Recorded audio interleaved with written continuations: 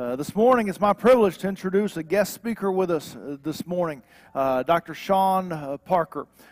Shawn became pastor of a church for the first time when he was 20 years old.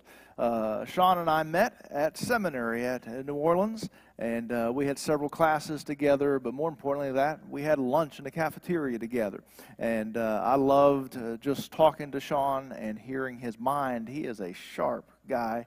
And I also loved hearing his heart for ministry. Shawn continued at school longer than I did. That's how he is Dr. Shawn Parker. And he is pastored in New Orleans for several years. He was pastor of the First Baptist Church of Columbus, Mississippi for 17 years. And today he is the executive director treasurer of the Mississippi Baptist Convention. It's a long title, but what that means is he leads the staff that serves 2,000 churches in the state of Mississippi. And I consider Shawn to be a friend. And when I knew that he was going to be in town, we're almost in town for the Southern Baptist Convention this week. I said, I'd love to have Shawn come, and he said he'd be happy to come. So Shawn, come and bring the word for us this morning. Thank you, man. Bless you. Appreciate that, Tim. Tim has been a very good friend for a lot of years, as he indicated, and we sweated blood and a lot of tears, actually, as we took some of those classes in seminary, and then through the years, we've had the opportunity to be together in several of the churches that he has pastored. And then I remember in 2005 when Hurricane Katrina hit this area, Tim called me. He was pastoring in Florida, and he said, I have a truckload of supplies, and I'm trying to get them to Louisiana. And he said, it's very difficult to get from Florida to Louisiana, as many of you well remember. And so he literally had to drive north to Columbus and spent the night with us.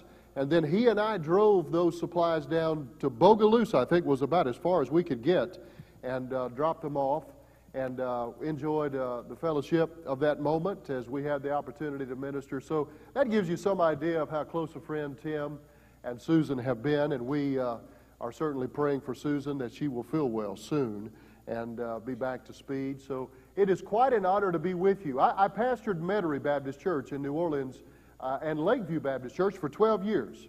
So I feel like I am a Louisianian. Both of our children, who are now grown, were born in New Orleans. One of them was born at Baptist Hospital. The other was born at Ochsner. And so we consider Louisiana, and this particular part of Louisiana in particular, as our home in many regards. And so we're quite honored to be here with you today. And I want to invite you to find the book of 1 Peter chapter 3. Tim shared with me that he has recently been sharing some specific verses that can build confidence in the lives of those of us who are believers. And so I'm not going to try to replicate what he has done, nor am I going to try to necessarily fit this message into his overall scheme. But I would like to take one verse and dissect that verse and offer a little bit of a challenge to you today. I hope that it can perhaps build some confidence as well, but whether it builds confidence or not, I hope that it challenges all of us to be the servants of Christ that we have been called to be. And the verse is 1 Peter chapter 3, verse 15, where Peter wrote to the Christians of Asia Minor, the Christians who had experienced persecution and therefore had been dispersed across the area.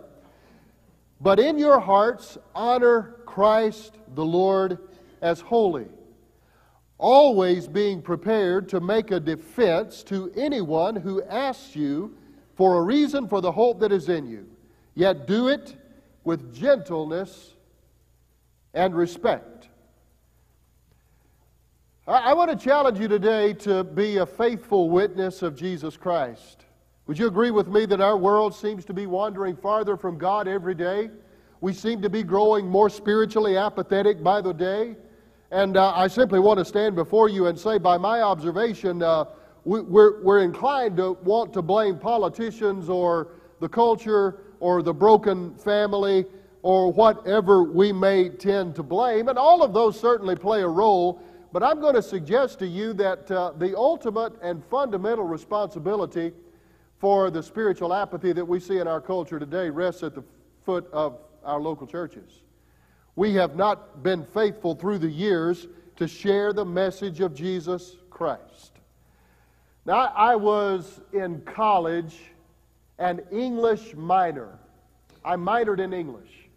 And I like to tell people that I minored in it better than anybody has ever minored in it in the history of college education. I minored in it with a capital M, meaning by that I barely got by the skin of my teeth.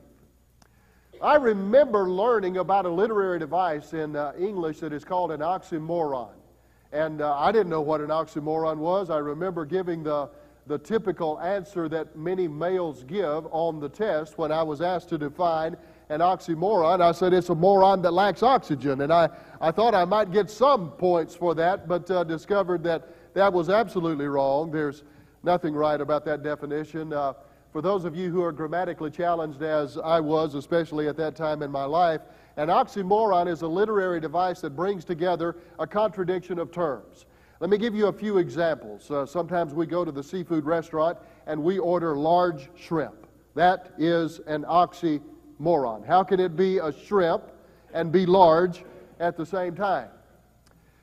I remember driving through Texas some years ago, and I drove through a little town called Humble, Texas.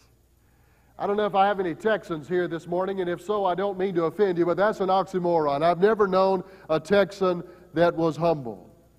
If you're in Mississippi and you're on Highway 49 and you're driving south toward Hattiesburg from Jackson, Mississippi, there's a little recreational area, and it has a brown sign, and I snicker every time we drive by it, and it is advertising Dry Creek Water Park. And every time I drive by it, I can't help but smile. How can a dry creek have a water park? That's an oxymoron, a contradiction of terms.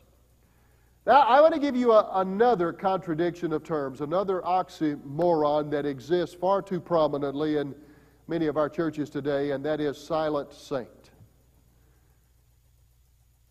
Anybody who is a follower of Jesus Christ, filled with the Holy Spirit, excited about the empty tomb, ought never to be silent about that one reality.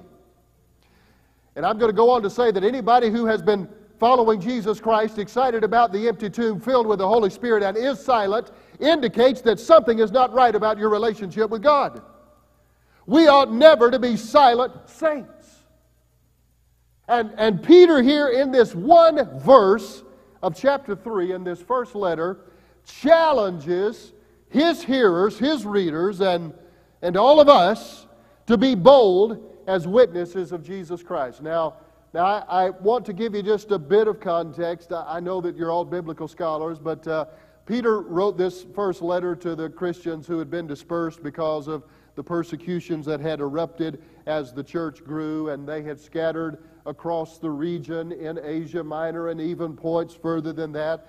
Peter tended to focus on those who were living in the Asia Minor area, modern-day Turkey, and they were experiencing intense persecution, and it would have been very easy for them simply to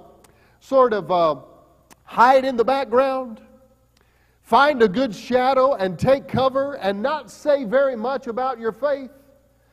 And in that context, Peter said, don't be that way. Be bold, be faithful witnesses, be ready to give an answer, a defense for anyone who asks you about the gospel that is at work in your life. And so in this verse, I think he gives us a very simple formula for how we can be contagious Christians, faithful witnesses of the Lord Jesus Christ. Let me break it down for us, if I might, and just identify three simple little truths that I think must be operative in our lives if indeed we're going to be anything but a silent saint. And the first of these lessons is this: we must have a burden for the lost. Look at what Peter said. He said, in your hearts honor Christ the Lord as holy, always being prepared to make a defense to anyone who asks for the hope that is in you. Always be prepared to share the gospel. Always be prepared to tell others about the hope that is in each of us by virtue of our relationship with Jesus Christ. And I'm going to tell you, the key to always being prepared to do that is having a burden for those who are disconnected from God, alienated from Him, and in need of His salvation. We must have a burden for those in the world who are lost. We must be filled with deep-seated concern and passion to see people who are living in their lostness come to faith in Jesus Christ. And I'm going to be honest with you, folks. I traveled the state of Mississippi. I pastored local churches for 30 years. And over the last 3.5 years, I traveled the state of Mississippi every single week. And I see constantly an apathy among those of us who are followers of Jesus Christ toward those who are disconnected from God, and that must change if there is going to be a cultural shift in America today. We need to be burdened for those who are lost. Now, I'm going to tell you, we have a lot of emotions toward those who are lost. Some of us are angry at them, and I understand that. Listen, Elizabeth and I, we got to New Orleans yesterday, and we walked through the French Quarter last night, and they were having a pride parade. Now, can you imagine an army of Southern Baptists meeting a pride parade?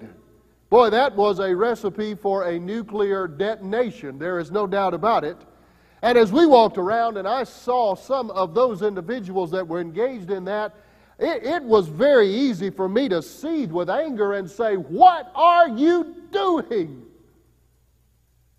We get angry at the politicians. We get angry at all of the secularists. We get angry at all of the liberal agenda that is a part of our world. But I'm telling you, instead of getting angry, we need to be burdened for them. And let me tell you why we need to be burdened for them. We need to be burdened for those who are alienated from God because, folks, they are not going to be burdened for themselves.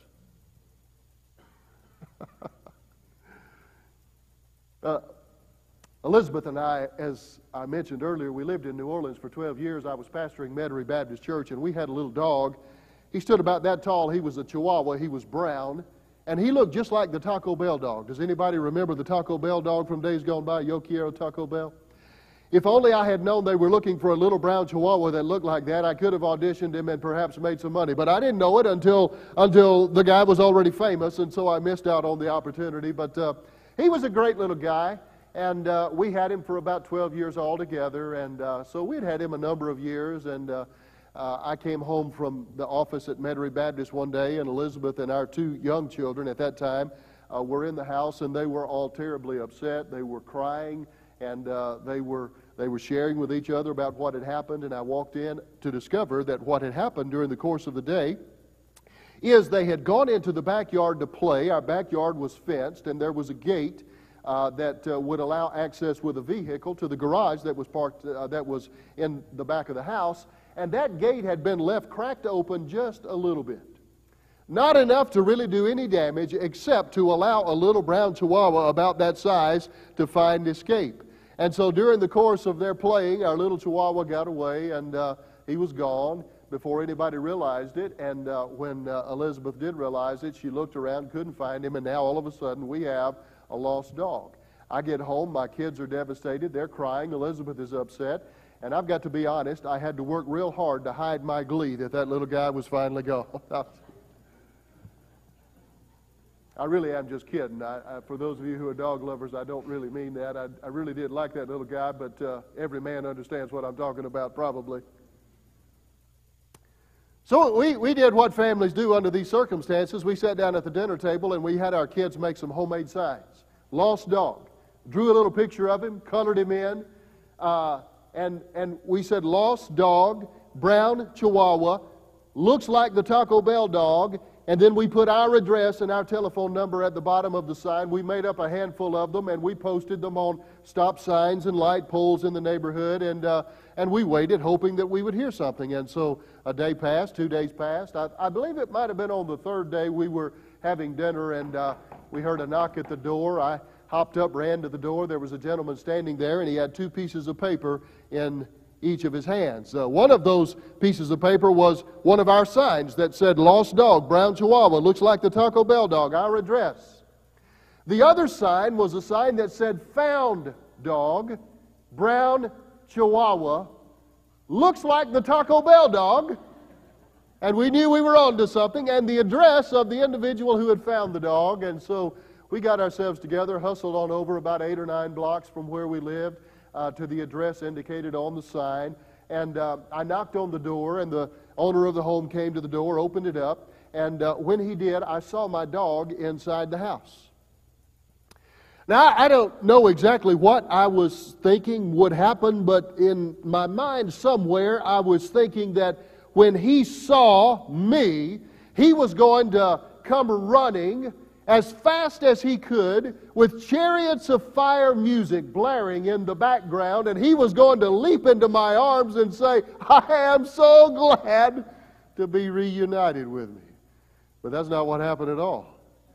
And as I began to look and observe what his circumstances were, this is what I realized. I looked in the door, and he was sitting right up on their sofa, unattended, nobody around.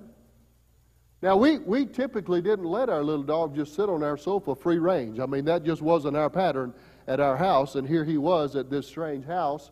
He was having the run of the meal. And on top of that, he was gnawing on something that looked to me to be the bone from a T-bone steak. And I'm telling you, Tim, at our house, we were poor preachers. We never had T-bone steak, and if we did, we not only ate the meat, but we gnawed on the bones ourselves. That was how poor we were as preachers. He never had that opportunity at our house, and so literally, I think he was rather disgusted to see me. If looks could speak, he looked at me and he said, "Dude, what are you doing here?" Literally, the owner of the house had to go over, pick him up, bring him, put him in my arms, and here we go. We're headed home, and I was rather disgusted as we walked back home with the little guy, and as we did, I had the thought of what had just occurred. You see, he had really been living the life, sitting on the sofa, unattended, free range, gnawing on T-bone steaks. He was lost, but he was really happy being lost. And all of a sudden I realized the problem with the world today. The problem with the world today is that a lot of people are lost, but they're living high, wide, and handsome, doing what they want to do, thinking that they have the life, and they do not have a burden for their lostness at all. Consequently, we must be burdened for them. And if we're not, the vast majority of the people in the world today are going to split hell wide open because they do not see their need for God. We must be burdened in order to see the opportunities that avail themselves on a regular basis. All right, number 2. If indeed we're going to be faithful witnesses, we must have a burden. Number 2, we must build bridges. Let's look again at what Peter said. He said that we ought always to be prepared to make a defense to anyone who asks you for a reason for the hope that is in you. Here it is, don't miss it, this final phrase, yet do it with gentleness and respect. So our attitude toward those who are lost is to speak the truth to them, but to speak the truth in love. To speak the truth with gentleness and with respect. To build bridges that would allow us to get to where they are, allow them to get to where we are. Once again, I see this as being a woeful shortcoming in the lives of many of us who are believers, because we're just so filled with anger these days at what's going on in our world. We're filled with anger because of all of these crazy agendas that seem to be taking over, and those agendas sometimes motivate emotions that we ought not to have, and then those emotions lead us to be less than sensitive to those really who need to hear the message of the gospel in a loving way, and I think this is precisely what Peter is addressing, that we ought not to allow our anger and our resentment and our bitterness toward all of these crazy agendas and crazy ideas that are occurring in the world by broken people, from whom we ought to expect that, by the way. I mean, what do we expect them to do? Do we expect them to live like holy individuals? No. They're lost. They're broken. And we, therefore, ought to be sensitive to build bridges in order to connect with them. Now, Jesus was a master of building bridges with those who were less savory than most. You remember his conversation with the Samaritan woman in John chapter 4? he built a bridge, and that bridge was a conversation around water. And Jesus capitalized on having a meal in lost people's homes on a regular basis. Remember, he went to the home of Zacchaeus, and he sat down and had a meal with Zacchaeus. Zacchaeus was a tax collector. I'm talking about this was the worst of the worst of the worst in Jewish opinion. And the response to Jesus' decision to have a meal with Zacchaeus was, he is a friend to sinners. And then Paul, he was a great bridge builder as well. Do you remember Paul's conversation with those in Athens at the Areopagus, Mars Hill? He engaged them in a conversation that basically started with their understanding of religion. He pointed to a statue and said, hey, this statue represents your religion. Let me tell you a little bit about what that means. And then in Corinthians, Paul said, I became a Jew to a Jew. I became a Gentile to a Gentile. I become a slave to a slave. I become a freeman to a freeman. I become all things to all people, so that by all means I might win some to salvation. We need to build bridges. And the key to building bridges is simply having good relational skills. You see somebody, engage them in a conversation. Invite them to a cup of coffee. Build a friendship with someone who really might not be an ordinary target of your friendship overtures. And invite them to your home. Feed them a meal. Share some special project together. Build bridges so that by the building of those bridges you might create a foundation for sharing the message of the gospel.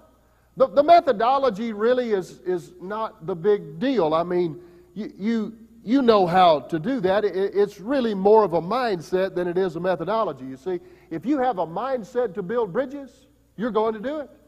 If you have a mindset of concern for other people, you're going to do it. It's a mindset.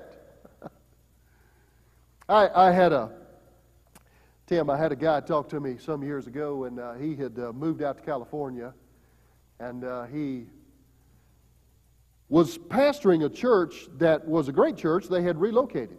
They had relocated from one area of town to a new area of town. And they had built a magnificent facility. And so in the course of one afternoon, my friend said he had two guests. And one of those guests was a gentleman who actually taught Sunday school in the church, and he came, knocked on the door, and he said, "Preacher," he said, "God has blessed us with a magnificent facility here. We know that it is His blessing. It's beautiful in every way. We anticipate that it's going to be used for generations to come to bless this church.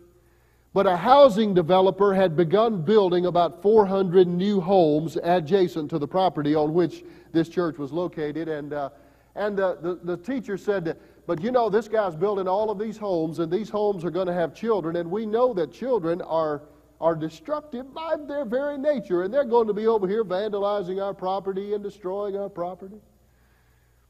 He said, "I'd like to make a suggestion that we build a fence right along the property line separating our church property from that housing development." That guy left. About an hour later, a deacon came by, knocked on the door, and he said, "Pastor," he said, "God has blessed us with a new facility. It is magnificent and wonderful in every way. We anticipate it's going to be used for generations to come. And now a housing developer has begun building 400 units adjacent to our property, and those houses are going to have mothers and fathers and children in them, and they all are going to need to know the Lord. So I would like to recommend that we build a sidewalk from the edge of that housing development to the front door of our church to make it as easy as possible for them to get here." My friend said in the course of an hour and a half, he saw the spectrum of Christian mentality. There are those who want to build fences and keep people away, and those who want to build sidewalks and help them in. You understand what I'm saying? This is a mentality. It's not so much a methodology, it's a mentality. Is your mentality to build sidewalks, or is your mentality to build fences? Is your mentality to connect with people who need to know the Lord, or is your mentality to be angry at them and keep them at arm's length? It is a mentality, and I'm suggesting to you that if we're going to change our culture, we need to have a mentality that builds bridges with those who need to get to God. Now, number 3, and finally, just by way of review, okay? We've talked about 2 things so far that are key to being an effective witness of Jesus Christ. The first of those starts with a B, is burden. We must have a burden because they're not going to have a burden for themselves. And number 2, we must build bridges. We must be bridge-building believers. Number 3, if we want to be a faithful witness of the Lord and change the culture in which we live, we must have boldness about the gospel of Jesus Christ. Peter said in verse 15, "But in your hearts honor Christ the Lord as holy, always being prepared to make a defense to anyone who asks you for a reason for the hope that is in you." The word defense is the translation of a good Greek word that is pronounced apologia, from which we get our English word apology, and that's not the idea of Peter's word here. We're not giving apologies for the hope that is in us. The word apologia in the Greek language is a word that speaks of an answer or a defense or an explanation for what we believe. And we need to be prepared to give an explanation for what we believe. We need to be bold as we give that explanation. We need to have confidence. And when I say that we are to be bold as witnesses, I'm not talking about arrogance, I'm talking about confidence. I've known a lot of witnesses that I think displayed a lot of arrogance, a lot of self-righteousness, a holier-than-thou mentality. I'm not talking about having a holier-than-thou mentality. I'm talking about having a I'm not worthy and thank God He saved me anyway mentality. I'm not talking about arrogance. I'm talking about confidence. Confidence that doesn't rest in us. Confidence that rests in Him. We must be bold. And we have every reason to be bold as believers in Jesus Christ. I don't know why we sit on our hands and we fret and bite our fingernails and fear so much the world. We ought not to be that way. Listen, we have every reason to be confident because we're right. Let me tell you 3 reasons that you can have confidence as a witness of Jesus Christ. 3 sources of trust that can build confidence. Number 1, as a witness, trust your testimony. Trust your testimony. Listen, if you start talking to somebody about the penal substitutionary atonement theory, well, they're probably, first of all, not going to know what you're talking about, and secondly, if they do know what you're talking about, they're probably going to know more about it than you do. And there's a good chance they're going to ask you a question that you do not have an answer for. And so consequently, they may stump you, or they may prove that you really don't know as much as you say you do. They might even have an alternative that you can't provide an answer for. But I'm going to tell you what an individual can never argue with. An individual can never argue with your testimony. I was lost. I was undone. I was confused. And I was introduced to Jesus Christ. I put my faith in Him.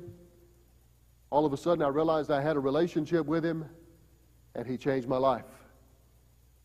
And my confusion became understanding, and my lostness became security, and my uncertainty all of a sudden became confidence and hope. And nobody can argue with your experience. Trust your testimony.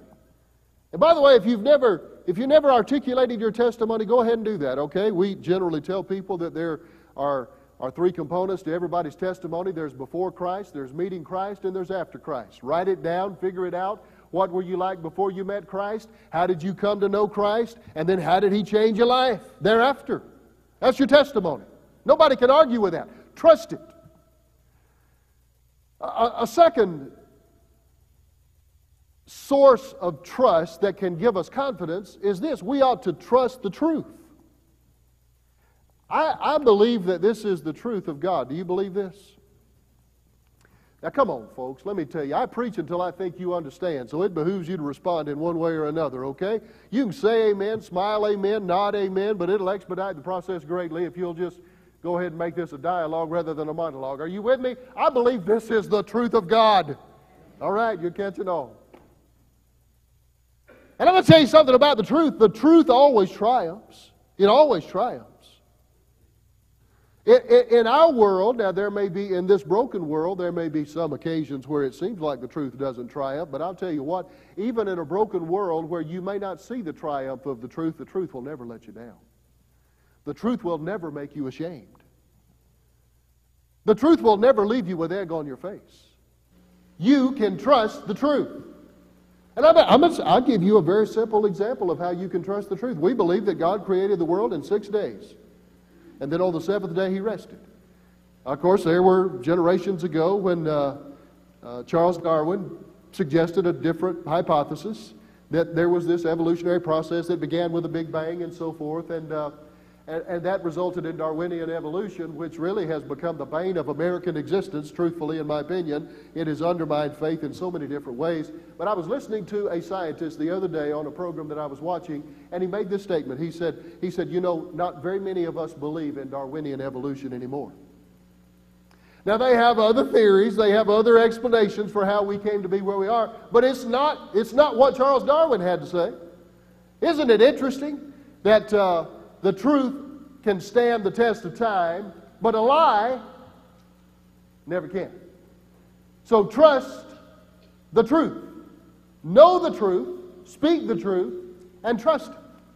So trust your testimony, trust the truth, and then thirdly, trust the Trinity. Trust the triune God.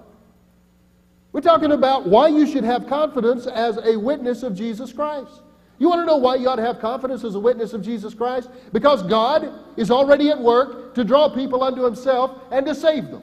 Did you know that's what God is all about? The Father desires people to be saved. In 2 Peter chapter 3, Peter said that God is patient, not willing that any should perish, but that all should come to repentance in Jesus Christ. It is God's desire for people to be saved. The Son draws people. In John chapter 10, Jesus said, "If I be lifted up, I will draw all men unto myself." So the Father desires them to be saved. The Son draws them towards salvation. Guess what the Spirit does? The Spirit drives them towards salvation. In John chapter 16, verse 8, Jesus said that the Spirit will convict of sin and righteousness and judgment. He is working in people's lives to expose their sinfulness and lead them to Jesus Christ. Listen, I don't know how many times I've gone out and I have shared the gospel with an individual only to discover that God showed up long before I was there.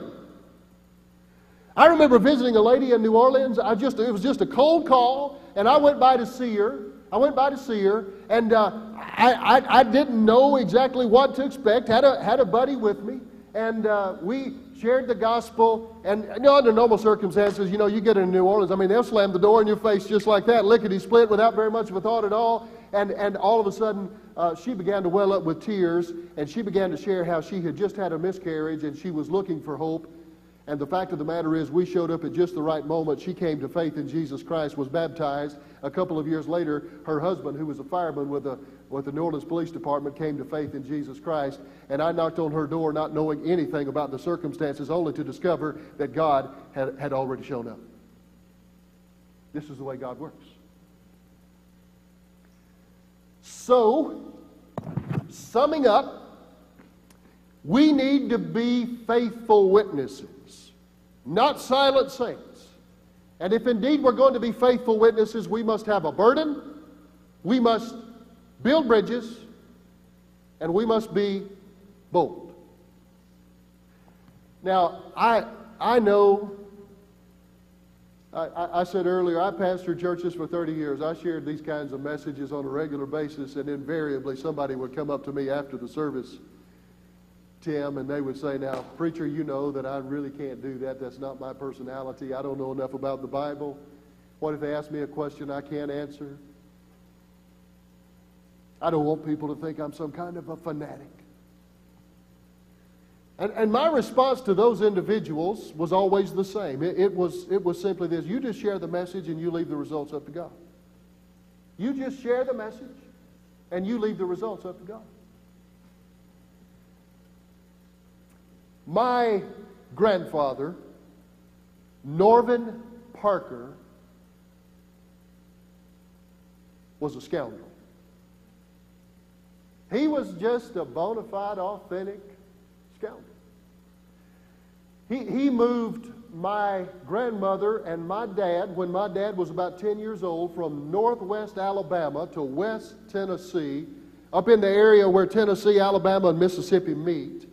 When my dad was about 10 years old, they moved. My grandfather was a sawmiller. He worked in the sawmill, and he was really rough around the edges. He cussed a lot. He drank a lot. He was a womanizer, had an illegitimate son by someone other than my grandmother. Why my grandmother married him, I don't know that I'll ever understand. Because she was as saintly a lady as I've ever known in my life, but she did. She did.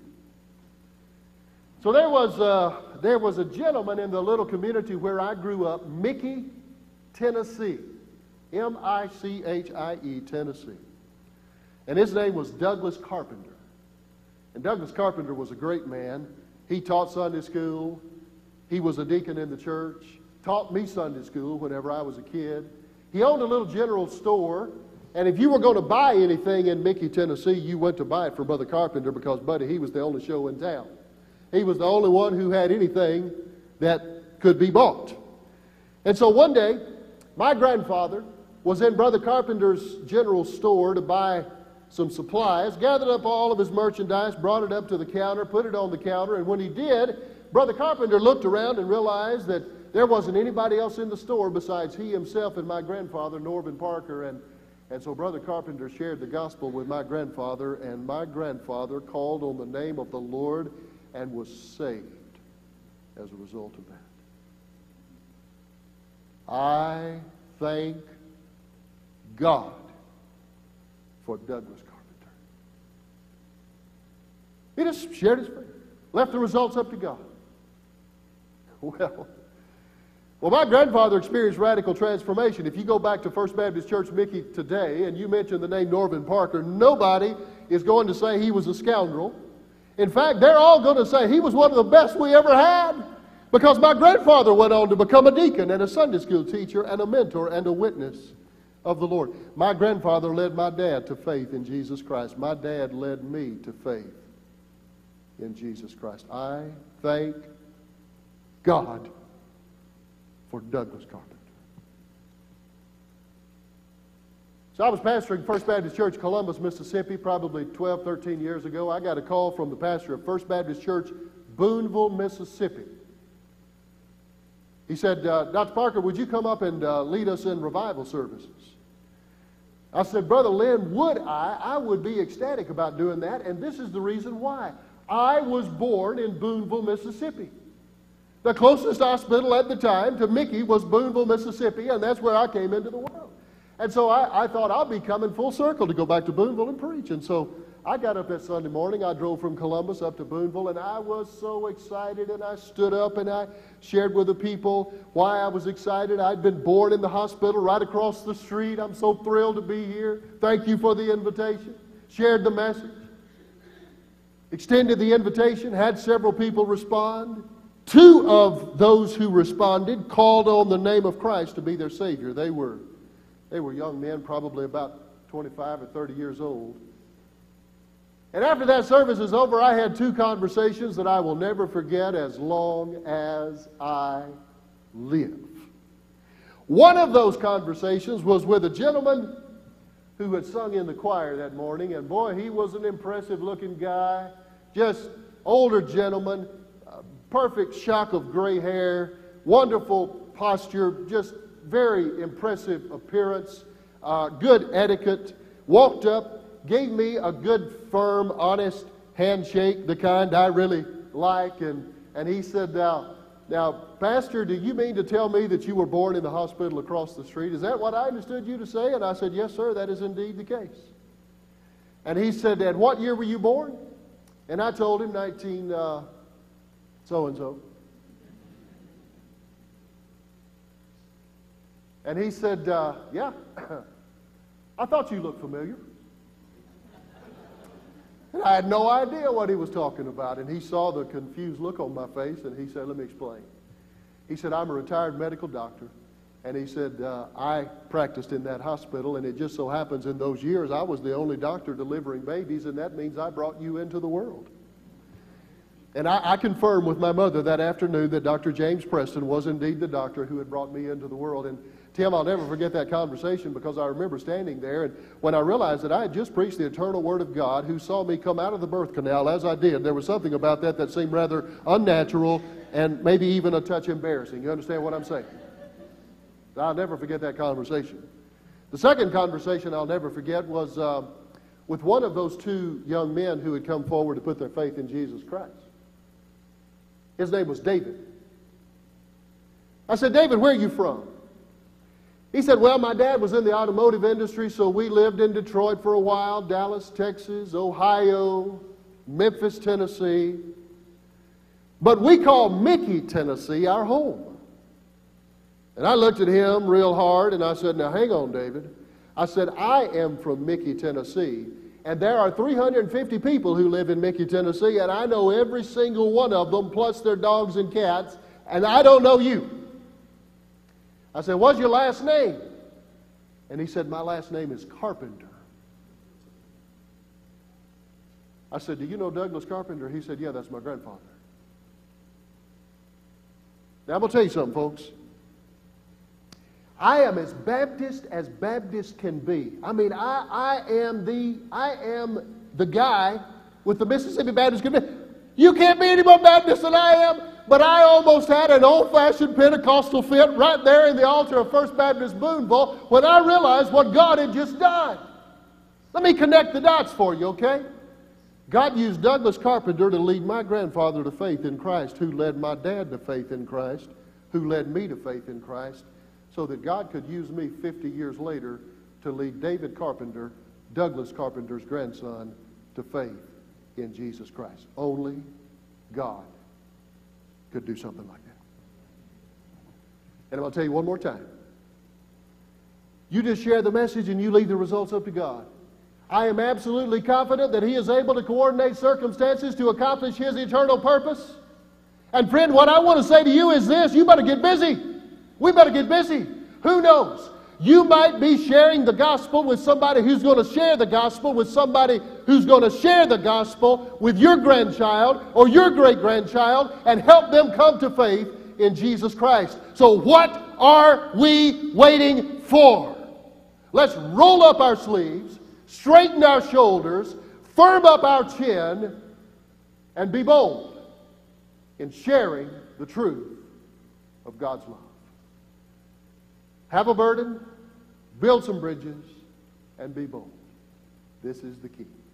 Let's bow together for prayer. Father, thank you so much for the opportunity to open the Bible, read it, and think about what it means for us. I thank you for this church. I thank you for Brother Tim and our friendship over the years. And Lord, I ask for your blessings upon these next few moments as we entertain the leadership of the Holy Spirit in our lives. Father, if there are some here and they have really not been very faithful as witnesses, Lord, I know that there are a lot of people right here in Hammond, Louisiana who need to know you, and I pray that you would burden our hearts and that you would convict us to be the kind of people who build bridges and demonstrate boldness in sharing the faith. Father, if there are some who need to become more plugged into the church, I pray that you would lead them to that. If there's anybody here who doesn't know Christ as Savior, I pray that your Holy Spirit would convict and that the Son would draw and that you would exhibit your desire that they know you today. And Father, I pray all of this for your glory and honor in the name of Jesus Christ our Lord. Amen. So we're going to sing together, and as we do, your pastor and maybe others are going to be here at the front to receive any of you who feel led to make a decision. If God's spoken to you and you feel like you need to decide to follow Him. Maybe you'd like to rededicate your life to be a more faithful witness of the Lord Jesus Christ. Why don't you come down to the altar and maybe say a prayer for somebody that God has put on your mind? Maybe you'd like to become a covenant member of this church. Go ahead and do that today. Go ahead and do that today. You know, you may have been visiting this church for 50 years. Listen, I used to tell people at First Baptist Columbus, we love to date you, but we want to get married sooner or later. Go ahead and say, I do, today. Go ahead and say, I do today. Maybe you're here today and you don't know Christ as your Savior. You're not sure where you would go if you died this afternoon. Would you be willing to come to the cross and allow the grace of God to change you forever? If you'll put your faith in Jesus Christ and repent of your sin and acknowledge Him as Lord, He will do just